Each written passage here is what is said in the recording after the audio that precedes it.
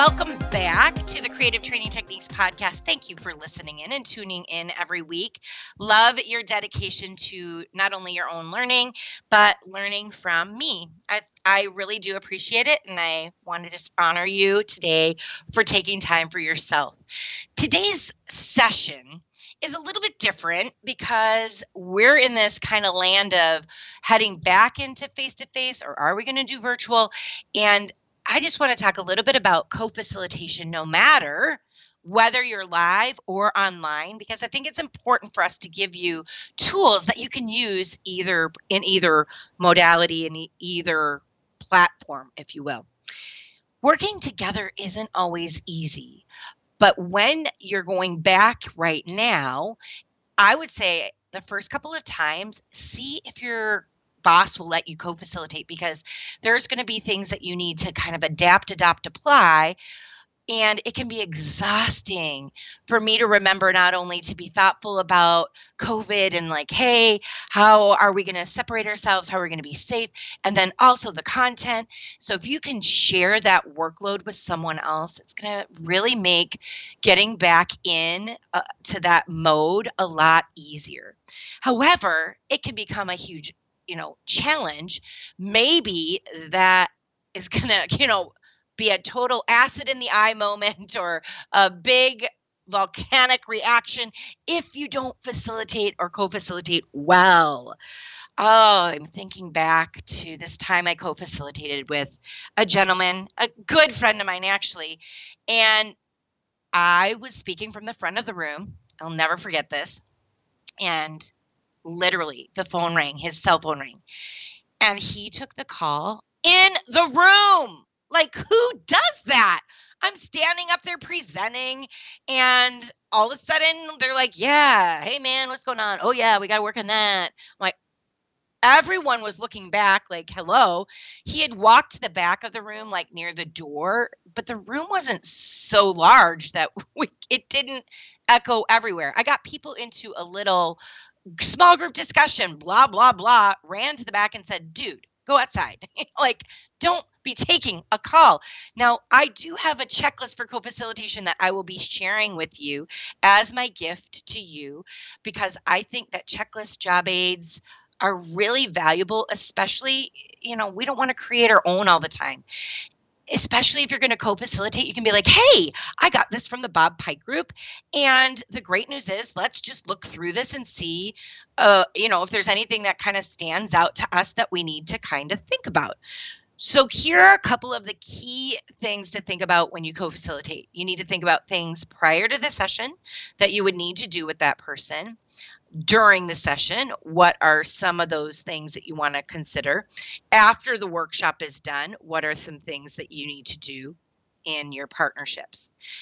Dealing with difficult co-trainers is definitely something else on this checklist that we really want to make sure we're thinking of.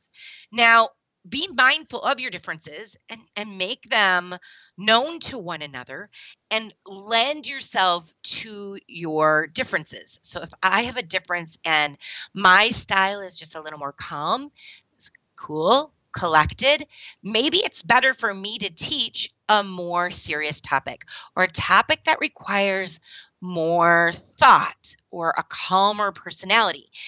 If you're co-facilitating with me, which is that big personality, that big energy, yeah, you might need to be like, hey, you get to do this. I need you to dress up as a fill in the blank, as a giraffe, and you're going to be talking about what. I would totally get into that. I would totally do that. So lend yourself to your strengths when you're co-facilitating. Don't try to be a hero and try something new. When you're getting together at the beginning, my 2 key takeaways, the checklist has tons more. I would say the biggest ones that I see happen in the world I'm in at the Bob Pike Group for the last 17 years is to really discuss how to best interject a thought if you're not on stage. There's nothing worse. Again, story time. I was presenting and I was actually with another colleague of mine that I used to work with, and she was certifying me in a program, and I was up at the front presenting. We weren't actually really co-facilitating, but it ended up being that way because she just kept interjecting. It didn't matter what I was talking about or the fact that I was about to get to that one thought, that one idea. She just kept interjecting and looking like the hero, looking like she's so smart, when it's like, wait a second, I'm getting certified. I'm the one that's smart. You're stepping on my toes. I didn't realize that it was going to be a co-facilitation. I have my notes here. Just don't jump to it until I've had a chance to get to it. So that's one. Don't contradict one another. So if I say something up front and it's disagreed, don't go up and be like, all right, so I know she said that, but that is not correct. What's correct is, we don't want to do that. We need to find a way, maybe on break, like, hey, here's what I understood about what you said. What, am I right? Am I wrong?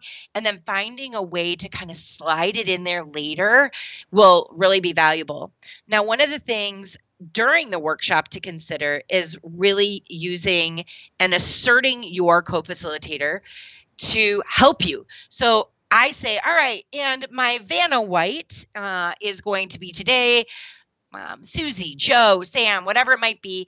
Vanna, can you please reveal the book we're about to take a look at? And then they reveal, a set of books that everybody gets a copy of, or something fun like that.